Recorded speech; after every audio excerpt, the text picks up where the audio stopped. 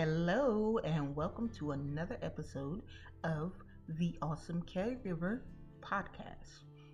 And I just realized today that we talk a lot about our kids, our awesome loved ones, but I don't talk much about us, me, you, the caregiver.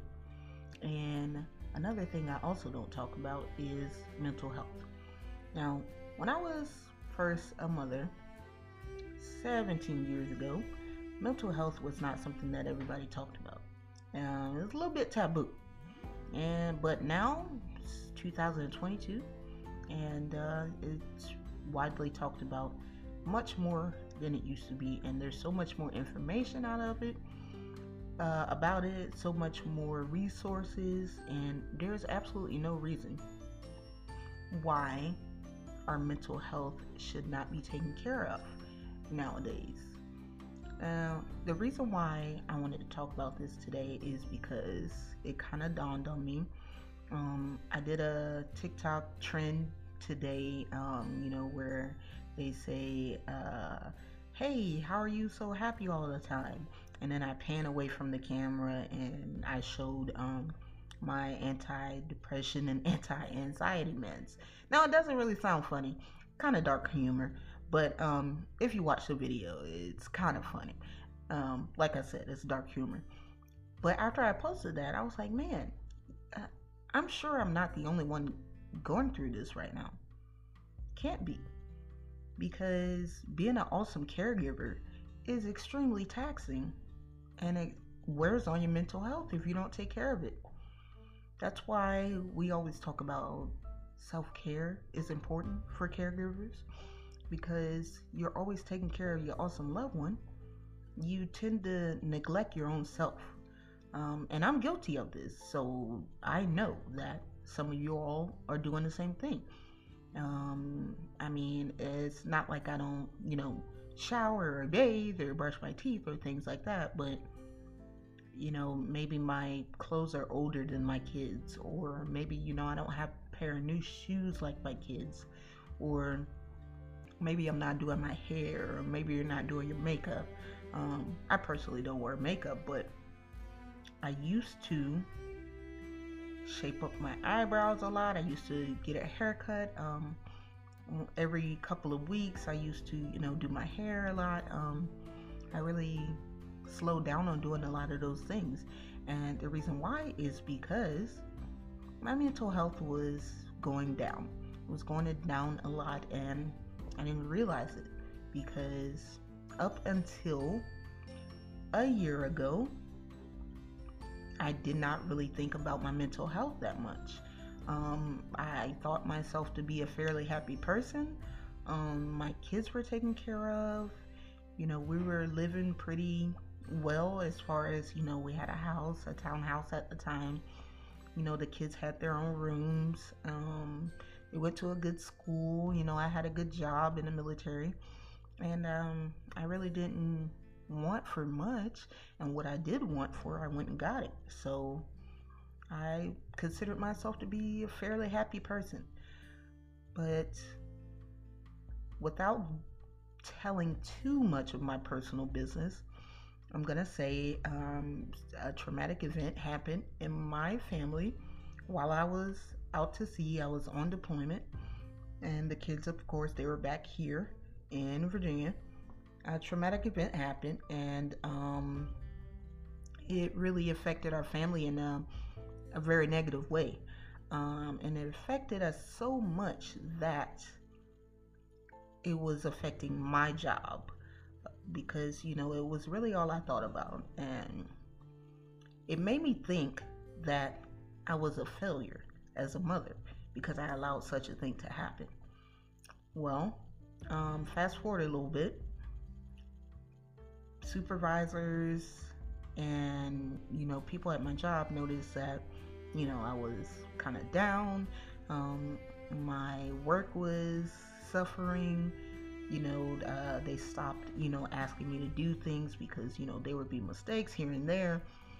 And I'm not perfect or anything like that, but they knew that I never really made those kinds of mistakes every day. And then, I was coming in late and I was asking to leave early a lot because I had a hard time concentrating. And so eventually they pulled me to the side and talked to me like, listen, we got to get this together. And eventually I told them what happened. Now, with the military wanting me to stay in, they suggested that I go and seek mental health professional help. And I'm gonna be honest with you, I wasn't too crazy about the idea at first. Because, like I said, growing up, it wasn't something that everybody talked about. It was kind of taboo. And in my mind, them telling me that made me think, oh, they think, I'm crazy. They think I'm depressed. They think, whatever. And so I really didn't want to do it. But they said it in such a way where it seemed like I really had no choice. Now, I know that they can't force me to do this, but if anybody has ever been in the military, or you are now, you know that they have a way of saying something where it makes it seem like you actually have no choice. And it's called being voluntold to do something. So instead of volunteering to go to mental health help, I got voluntold to do so. So I started seeing a counselor, a fleet and family counselor, and she made me realize that I was very much sadder than I thought I was, and it wasn't only because of a traumatic event. And I was sad in general, and I was just masking my sadness or my anxiety or my anger, because that's just what I was conditioned to do.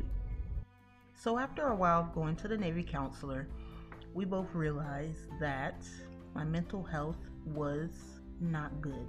And not only because of the traumatic event, but also because I wasn't taking care of myself. I was taking care of Stacy. I was taking care of Heaven. I was taking care of my dogs. Sometimes I was even taking care of other family members, helping them out, etc. Taking care of my friends. But I never took time to take care of myself. I never took time to talk to someone about my problems. I never took time to just go out by myself, have adult time. I never took time to fix myself up. And I just was not taking care of myself.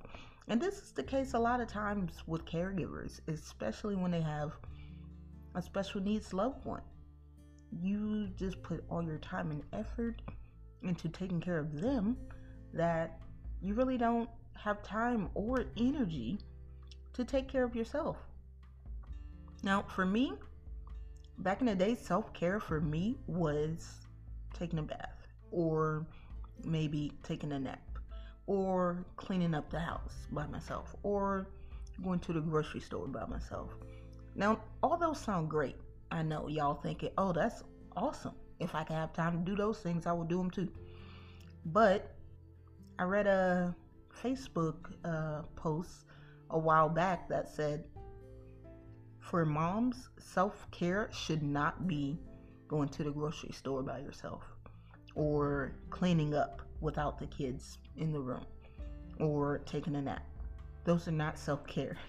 Those are just responsibilities. You're still taking care of someone else, buying groceries for your family. And taking a nap is just taking a nap. You need to sleep. That's not self-care. Self-care is going to get your nails done, going to get a mani-pedi, going to get a massage, going to dinner with your girlfriends, or hanging out with the boys, or doing things to take care of yourself, your mental health, without your children. So fast forward, the military had me going to the counselor, and then we realized that the Navy counselor, just was not going to be enough. I needed a professional. So then that's when I started actually going to therapy with a certified professional therapist. And I've been going ever since. And I gotta tell you, I recommend to anyone to go to therapy. And even if you don't think that your mental health is on the downward spiral, or even if you think you have good mental health, I would suggest that you go anyway, because if I know our awesome caregivers, you probably don't really have that many friends. And if you do, you're one of the lucky ones. But I know, speaking for myself, I don't have many friends because the friends that I have, I need them to not just tolerate, my lifestyle, my son, my special needs son, and the way that things need to work around him. I need them to understand it, and I need them to, know what they're doing as far as my son goes, as far as my family goes, and that is hard to find. As far as my family members, my siblings, my mother, my father, of course they understand, and of course we're gonna go and see them. But as far as friends, there's not that many that I would say, oh, I can go anywhere with them, or I can hang out with them with my family, or whatever the case may be. And this is back in the day. Now, yes, because Stacey is so much older and he's so much more responsible, I don't have to keep an eye on him every second. But then, no. So I didn't really have many friends, and I kind of still don't. And it's mainly because at my age, like, and I'm gonna be completely transparent here, I am an introvert.